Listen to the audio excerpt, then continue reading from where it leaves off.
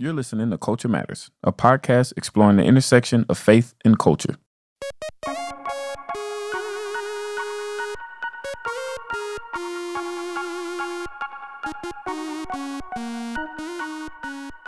What's going on, y'all? To Marcus, and I'm excited to be in studio with my co-host, Adam Hawkins. How's it going? It's going well. I'm excited today. Wonderful, because we're also joined with a good friend, Jonathan Dotson, who's back already. How's it going? Great. And we three get the privilege to be joined by Dr. Paul D. Miller. Paul is an academic in the fields of politics and national security and professor in the practice of international affairs at Georgetown University's School of Foreign Service.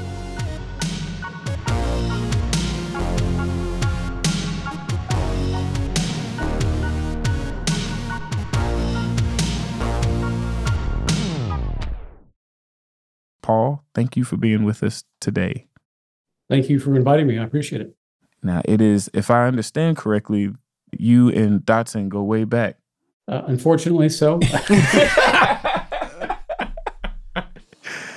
So right now I'm in D.C. teaching at Georgetown, but I taught at the University of Texas for 4 years. And during that time, my wife and I, my family, were at City Life Church in Austin under Jonathan's pastorate, and very pleased to have been there and count Jonathan a very good and close friend. Love to see that reconciliation come full circle. Paul also has another credential that probably is worth noting. He is a Star Wars aficionado. Oh, wow. Oh, you're in very good company, Paul. Paul, did you see the Rebel Moon was going to be a Star Wars thing? And then it what did you think about that? So I didn't see the movie. I understand there's a director's cut coming out. I'm saving it for the director's cut. There you go. See, he's already ahead. Yes. Yeah. Star Wars. That's the one with Chewbacca, right? Okay. Don't do it. Don't. I won't disappoint you further. I thought a good place for us to start. So our conversation we want to dive into today, and really just for those of you listening, we're going to break this into two parts because there's so much to discuss. But this idea of Christian nationalism, and Dr. Miller actually has a really, really great book out on this matter, The Religion of American Greatness, where he dives into this pretty extensively. And so that some of the conversation will derive around that, and we might go kind of off script. But maybe just to get us started, if you could define for us, what is Christian nationalism? I know that's a word that many probably have heard a lot, have used a lot. Many people can mean many different things by it. And so for our purposes today, how can we best understand that term? Yeah, that's a great question, and it's important. And I just want to say I'm grateful that you and your listeners care enough about this to spend some time thinking about it and talking about it. You're right that people a couple of years ago didn't use the term Christian nationalism. When I was working on the book, it was not a mainstream term, and it kind of really came to the fore, I'd say in 2021, pretty suddenly. Mm-hmm. And people use it in very different ways.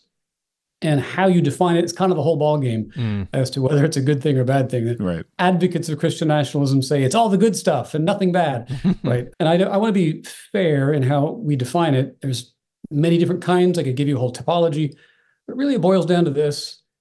If you say that America is a Christian nation and the government ought to keep it that way, I think that's Christian nationalism.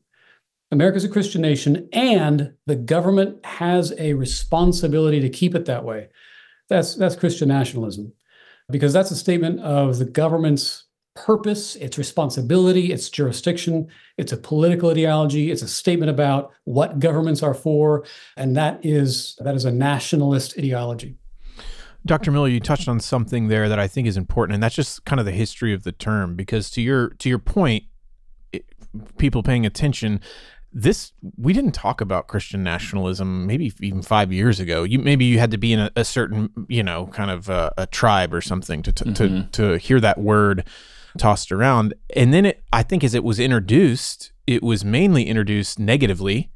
But now there are people, even politicians, who are calling themselves by this term in a positive way. And so maybe I could just ask, why do you think this term or this idea of Christian nationalism, how has it become such a buzzword in our society today? Why does it matter? Why is it important? And why are people talking about it? Yeah. Nationalism has been underground, so to speak, for decades in American political life. People have not typically self-identified as nationalists. Right. It has a negative connotation to it. It's a bit of a dirty word. President Trump embraced it in 2018 in a speech in October 18. He said, "You know what? I'm a nationalist." And I think that was accurate. I think it's a good, accurate label to describe his political ideology. And it is different from what I would call political conservatism. There are differences between those two things. Okay. And the next step is just to apply the adjective Christian to it, because nationalism is an argument about national identity. Who are we as a people? What defines us? Nationalism defines a people by a common or shared culture rather than a shared creed. And the culture that American nationalists want to embrace is a Christian or Judeo-Christian or Anglo-Protestant culture that they say is essential to being an American. And so Christian nationalism is the belief that we are defined as a people by a shared Christian culture of some stripe or variety. That's really helpful. You mentioned there that it's different from conservatism. Help us there. Help us out with that. So political conservatism is founded in the 1950s by Russell Kirk and William Buckley and those guys as an opposition to the New Deal, right? And their whole shtick is to say government should do fewer things, more or less. Small government, limited government. It shouldn't do a whole lot of stuff. Government's not very capable, not very competent, and we don't really trust the big bureaucracies. And so we should keep it kind of narrow in scope. Today, we kind of call it libertarianism. Mm-hmm. Nationalism actually is pretty comfortable with big government. Nationalism wants to give the government a lot of power to do a lot of stuff. Nationalists want to make the government in charge of orchestrating a common culture for all of us. In other words, nationalism wants to give the government the responsibility to tell us who we are. That's a big role. It's a huge responsibility. And so nationalists are far more comfortable with big government powers than old-fashioned conservatives were back in the day. And sorry, guys, I'm monopolizing, but I had one more clarifying question because I thought it was really important. You made this distinction between culture and creed, and you just mentioned again that nationalists want the government to be able to tell us who we are. It strikes me that maybe, again, before Trump's presidency, and maybe I could be really off on that, but there did seem to be this shared ethos among Americans to a degree that what being an American meant was more about aspiring to an ideal. Y'all have heard that language before, yeah. Right? Or aspiring maybe to a type of creed, whether that's the Bill of Rights or Declaration of Independence. We had like founding documents that we like pointed to, and it seemed to encompass something. Is that fair to say that? And that nationalism has taken a turn to say more than that, to not be necessarily creedal. Is it right to look back and say America was creedal before, or is that, am I being revisionist? A little bit. Yeah. I would say that there has always been rival conceptions of American identity. Yes. And let's simplify and say that there's been three of them. One is a racial conception of American identity, that America is the country for white people, for European immigrants, right? This is the white republic. And people were very, very explicit about this for 300 some years in American history. That's always been part of America. The second conception is religious, that this is a country for Protestants. America has a very long history of anti-Catholic bigotry. And again, very explicitly argued that this should be a country for Protestant supremacy. And that dates back to the Puritans, clear up through the 1960 presidential election with John F. Kennedy, the first Catholic president. The third conception is the civic, the idea that we Americans are defined by a creed of shared liberty and equality for all. Now, these three conceptions have been in tension and a kind of a contest. You can sometimes see the first two together, where some Americans said, we're a country for white Protestants. There was actually an organization, a civic organization, that made that argument very strong and put out an effort to defend America for white Protestants. It was called the Ku Klux Klan. That was what they were all about. It was defending that idea of America. The civic conception really gains a lot more ground after World War II, after we fought a global war against fascism, against white supremacy, against anti-Semitism, against Japanese imperialism, the hypocrisy was too evident. And so it really led America to embrace the civic idea that, hey, look, maybe we ought to live up to this ideal and say, we are a nation for all people. And that leads directly to the civil rights movement and a lot of other changes in American life. And so there's maybe a brief history of different ideas of American identity. That's really helpful. And would you say the seeds of each of those ideas were baked into the founding too? You could trace them back? Yeah, I think that's very fair. Absolutely. Okay. Yeah. Yeah. In other words, when you said the civic idea really kind of found its legs after World War II, it wasn't that it was maybe necessarily invented then. You could have... No. Right. Okay. Yeah. Look, the founding is a moment when white Protestants wrote some really great ideals, and then it spent the next century and a half not living up to them. Right. and we can celebrate the ideals, and that's the tribute we can pay to the Anglo-Protestant heritage, is that it gave us ideals with which to hold them accountable for their hypocrisy. Right. So that's the kind of paradox of American history. Yeah. That's really good. I think maybe another distinction helpful to throw out at this time too, because you use the word, talk about liberty, the kind of traditional libertarian roots when we think about conservatism. In the book, you mentioned that the way that we currently function in our, the left, the right, conservative, liberal, whatever, that both sides fall short of the ideals of liberty, right? You say that they're both illiberal, which that also could be a loaded term. Could you maybe just take a moment to define what do you mean when you say liberal, and how do both sides fall short of that? And then how does Christian nationalism fall short of that in your opinion? I got a couple more books coming to answer all those questions. I love it. Yeah. Look, I would pick a different term if I could, because I know the word liberal is used in so many different ways and it can be confusing. But historically, I think it's the most accurate word. There was an ideology that arose around the 17th, 18th centuries, and it called itself liberalism. Today we call it classical liberalism. It's simply an ideology of human freedom and human equality. In a sense, we're all liberals in that broad sense, except I argue the nationalists aren't, right? They don't actually abide by it. So there are versions of both the left and the right which are classically liberal in that broad sense, that we believe in human liberty and equality. The founders, John Locke, Thomas Jefferson, are all talking the language of classical liberalism. And so when I say that nationalism and I'd say progressivism, the kind of hardcore left, are both illiberal, I mean, they're not liberal. They're not classically liberal in that sense. I think actually both extremes are not consistent with the American founding, with the ideals of liberty and equality for all, in different ways, to different measures. But I think both left and right fall into that trap, and they're both dangerous. Could you give us some examples on either side how they don't live up to liberalism? So let's talk about nationalism. If nationalism says that the government gets to say who we are, that the government turns around and says, this is us, we are a Christian nation, Judeo-Christian, Anglo-Protestant, the government is also saying, you're not one of us, to anybody who doesn't fit. And that might be immigrants, it might be non-Christians, it might be non-Anglos, anybody who doesn't fit the cultural mold that the government propagates, doesn't fit, doesn't count, they're fake, they're second-class citizens, they're not real Americans.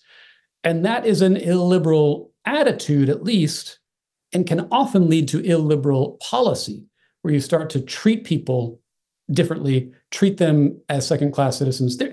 There's benign versions of this where you're just not giving people the proper recognition as equal citizens. And there's far more hostile, belligerent versions as well, of course, all the way down to genocide. So that is how nationalism trends towards illiberality or just oppressiveness. Progressivism, again, I do literally have another book on this. The nationalism book is part of a trilogy. Book number 2 is about the left. I haven't written it yet. But if I could give an example, it'd be something about campus speech codes, right? I think the left, one of the ingrained tendencies in the left is to police our speech, because in their view, speech can equal violence, and therefore they have to control what we say, what we think, what we believe in order to edit out all the bad ideas. And look, George Orwell explained pretty well why that's a bad idea. And you get to the absurdities that we see on college campuses, where you're not allowed to say things deemed to be transphobic, but also somehow you're allowed to say bigoted anti-Semitic things. And so there's this, the absurdities of college life. So I could talk a lot more about that, but that, I think, is a tendency we see on the left. It is helpful in thinking about, there seem, in some ways, and I've this is maybe just my own need for clarity, but reading recently about the alt-right and maybe even the far right, and how many of their ideas are birthed out of a very pagan background. Yeah. That really some of the first and most ardent attacks against Christianity weren't from the left, but were from a far right, which was a surprise to me as I was reading. And then seeing how some of these thinkers have been smuggled into these nationalist arguments, and then even Christian nationalist arguments. And so, like, one example is the idea of an extreme anti-immigrant push because our identity is inherited, right, would be like a claim that some of these far-right thinkers would make. But there seems to be some of that strain you can start to find in some of these identitarian Christian national arguments. I guess what I would say is there's almost an irony in some of it. And so is it fair to say that in reading, we defined it very broadly, but in reading some of these Christian nationalists, that it seems this movement seems less Christian in some ways to me. And I guess that depends on how you define Christian movements. But am I on to something here? Have you seen some of that as you've studied Christian nationalism? Yeah, you're touching on the relationship between Christian nationalism and race in American life. Right. That's a really complicated topic, and it's really touchy. You're not wrong to see a connection. Some critics say Christian nationalism is nothing but a mask that white nationalism wears. I think that's unfair. I don't think that's accurate. But it's also true that there's some kind of relationship there. Christian nationalism has accepted a wide range of fellow travelers. Okay. Of nationalist fellow travelers. And yes, some of them are post-Christian nationalists and white nationalists and the alt-right and so on and so forth. And it does make me wonder, it makes me ask, why do white nationalists believe that Christian nationalists are their allies? Mm-hmm. There's something there that makes white nationalists very comfortable with Christian nationalists. And I'll just cite again the example of the Ku Klux Klan that married them both together. Mm-hmm. It was racial nationalism and religious nationalism. They believed that those two things went together very well. Again, I'm not saying that that's true of all Christian nationalists today. Today's Christian nationalists actually talk about culture more than race or theology. They talk about culture. That doesn't excuse it. It doesn't say it's not racist. I just want to kind of use their terms to be fair to them. Right. We want to nuance it to be fair. Yeah, exactly. Absolutely. Yeah. Could I read a quote from your book to kind of dial into this a little bit more? Always, just read the whole book out loud. Okay. On page 179, Paul writes, America has been shaped by many atheists, agnostics, and deists, including Thomas Jefferson, Benjamin Franklin, Mark Twain, Ernest Hemingway, Robert Frost, Frank Lloyd Wright, William Howard Taft, Thomas Edison, Walt Whitman, Joyce Carol Oates, Camille Paglia, Edgar Allan Poe, Thomas Paine, and James Watson. It would be strange to argue that Mark Twain, author of some of the quintessential American novels, was somehow less than fully American because of his heterodox religious beliefs. This seems to kind of get at some of what we're talking about here. There's a kind of fallacy within the Christian nationalist worldview. Do you care to elaborate on that a little bit? Yeah, that's a good example of if the government says we're a Christian people, it's saying to the non-Christians, you're not one of us. And there's a list of people who would apparently be less than fully American, according to the Christian nationalists, who are actually decisive in shaping who we are. Can you imagine America without Mark Twain? Can you imagine America without all those other folks you mentioned? I think in the same passage, I then go on and list some agnostics, Jewish Americans, and so forth. And it's a long list of people who have shaped our life for the better. And it would be a different and lesser America if we didn't have them. Can I talk about jazz for a second? Mm-hmm. Please. 100%. Yeah. This is one of my favorite examples, because one of the advocates for nationalism, a guy named Rich Lowry, in his book, he says, look, America is a British and biblical people. That's his argument. And he says nationalism should be all about preserving the cultural nation as we are as a British and Protestant people. But he also says, this is not racist. And to prove that I'm not a racist, I love jazz. And jazz wasn't invented by white people. And we all know that's true, right? White people would never invent jazz. So he wants to say, we're British, we're Protestant, but also I love jazz. And I have questions. Because if your goal is to preserve the cultural nation as it is, what are you going to say about jazz in about 1915? You know, the white critics of jazz were pretty nasty and bigoted and ugly when they said jazz was voodoo music, music of the jungle, un-American. This is what they said about jazz 100 years ago. It was un-American music. So if you're going to celebrate jazz, which we all should, you need to celebrate and recognize the cultural conditions of fluidity, change, overlap, and multiculturalism that led to jazz. That's what makes America great. That's what's uniquely American, is that conditions of cultural fluidity and change. So if you're going to celebrate jazz, you got to recognize where it came from, and it doesn't come from preserving an Anglo-Protestant cultural nation. It's kind of strange because on its face, we are Christians. And so we believe that there is a way that leads to human flourishing. And I can hear, maybe if I'm trying to be like very fair about this Christian nationalist argument, I can hear somebody saying, hey, all I'm trying to do is say, this is my conception of the good life. My conception of the good life is a Christian one, and we should be able to enshrine, and I believe it's enshrined. I mean, I think this is where maybe I differ a little bit, but I believe that's enshrined in the founding of our government. And as we've gone forward, we've always been that. And so let's make sure that we keep, the Christian parts of our country which lead to human flourishing. Wouldn't you agree, Christian? Let's make sure we keep those going. And then maybe they ask, what's so wrong about that, right? And so getting to the core of this problem or this, why would Christian nationalism be bad if we're defining it sort of benignly like that, other than maybe and I think it's a good point, but maybe some people don't fit into that. They might say, well, we've done a good job making sure that people can still be here or whatever. You can still be an American. Where does it go wrong? Where does this turn into a problem? Yeah, that's a really good and important question, because as Christians, it is good and appropriate for us to pursue justice in the public square. That's of Christian value. It's good for us to seek righteousness, not just individually, but corporately. Righteousness exalts the nation. Sin is a reproach to any people. We should seek the welfare of the city into which we've been called exile. Righteousness, God loves justice. That's in the Psalms. And righteousness is the foundation of his throne. This is all true. And so we as Christians should go to the public square and seek justice. Question is, how do we do that without becoming theocrats, right? How do we pursue justice without trying to advance Christian supremacy?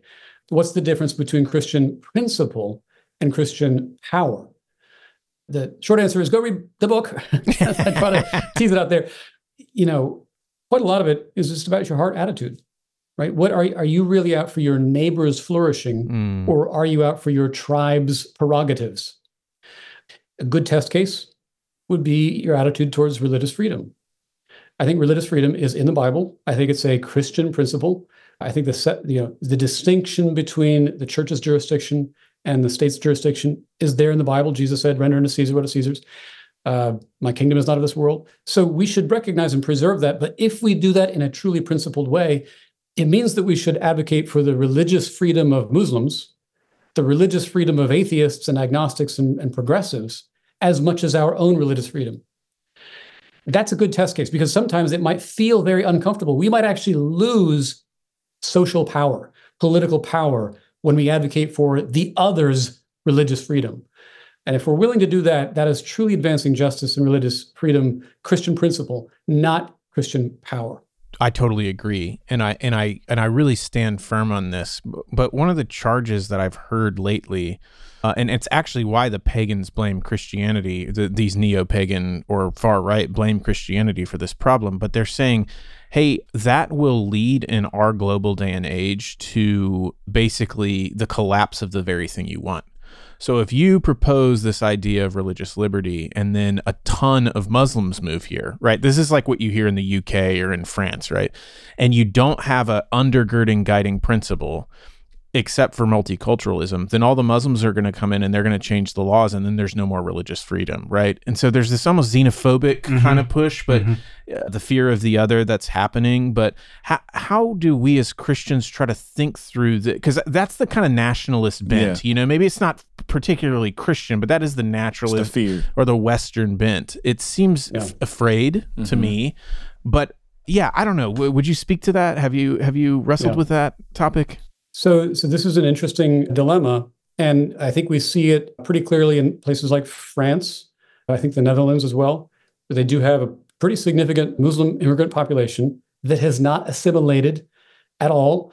And indeed, there are some troubling signs that those immigrant populations aren't sharing the liberal values of Europe, because those European countries are far more nationalist, and they don't make any effort to assimilate their immigrant populations into a creedal conception of who they are as a country. France is a highly nationalist country, and they have a very concrete conception of what it means to be a Frenchman, and it usually does not include Muslims.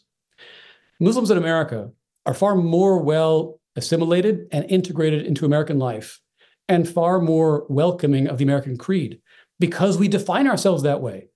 To the extent that we accept the nationalist conception of America, to that very extent, we would have a problem assimilating Muslim immigrants. And yes, they might become a kind of a threat to that version of American identity. But if we are welcoming and open, then they're not a threat. And so it's a self-perpetuating cycle in either direction, either a virtuous cycle of openness and assimilation, or a vicious cycle of exclusion and therefore making them into the threat that you fear they are. There's something really powerful about what you said too, and it's something I think we leave out a lot, but in most of those European countries, they came, maybe you could help me with this, but the analog's not perfect, but they had state churches, right? Which we, in America, we've never had this sort of established religion, which made it part of what it meant to be French, was to be Catholic forever or whatever, right? Yeah. There is some sort of analog there that helps define national identity when you have a state church, you know? It seems that way anyways. Yeah. Disestablishment is the best means to religious vitality, right? Religion is actually more alive when it's all up to us to make it work. Right. It's the churches, it's the states that have had these state-established churches forever that are empty. Yeah. To be very clear, we did more or less have a quasi-established Protestantism for 150 years. And maybe that's why the mainline churches are essentially dead. Right? Yeah. They were the establishment of America, and now they're emptying out. The Episcopalians, the Congregationalists, the Unitarians, those churches have been dying for decades, in part because I think they were the quasi-established churches. Yeah. Which I think that, to your point, like all you have to do is trace that argument one more step, and it says, wait, that's where Christian nationalism might take Christianity, right? Because in that, maybe it's not established in the same way, but you certainly are establishing it in terms of identity. And then if it becomes bound up with this national thing, it's almost the whole point of Christian nationalism. They want to resurrect some version of Christendom in America. They want to reestablish a quasi-established Christianity as the public philosophy of our life together. And one, that ain't going to work. Two, there's too many different versions of Christianity. How are you going to pick one? Three, all that does is resurrect Pharisaism, a religion of works. It reduces Christianity to social conformity. It's Christianity as another form of political correctness. It's Christian political correctness, where you ape the appearance of righteousness for the sake of social cohesion. That's not why Jesus came. Right. So Christian nationalism, it preaches a false version of the gospel and establishes it as the religion of the state. I don't want Caesar enforcing Pharisaism and calling it Christianity. Yes. That's really good. I feel like you sum it up really good in the book at the beginning of the chapter. I think it's on nationalism in the Bible. You said nationalism, when given a Christian gloss, leads to grasping for power at the expense of Christian ideals, right? And it's you, in one way, you feel like you're fighting for the thing Because I loved you asked the question earlier, Adam, because there is a sense where I wonder, especially for some maybe doesn't know even all of the kind of the technical ideas around it. They're like, I want to share the gospel. I want Christianity to be alive, in the country. And, what's wrong with this? And I think that distinction between one of the ways I've tried to think about it in my own mind is, am I looking for the gospel to go forward by the power of Christ and his spirit through his church as God designed it? Or am I looking for a shortcut where the state just does that work for us and no spirit is needed and no Jesus is needed and no church is needed? And that's more so what this is than the latter. Yep, absolutely. And I think maybe this is a good spot to end this one. This episode, we've got to really define our terms, think about what is Christian nationalism. Before we can go any further, we need to understand that. And as we said earlier, right, it is a way in which we try to hold a Christian nation by the power of the government. And in the next episode, if you'll tune back in with us, we want to look like, what does it look like for us to turn the corner and maybe begin to exercise our freedoms as American citizens while also holding to our ideals as Christians, and how we might better influence our country towards God's glory and the betterment of all people. Thank you for listening to Culture Matters. This episode is produced by Chelsea Conway with editing and support from the Good Podcast Company. Be sure to check the show notes to connect with us and our guests.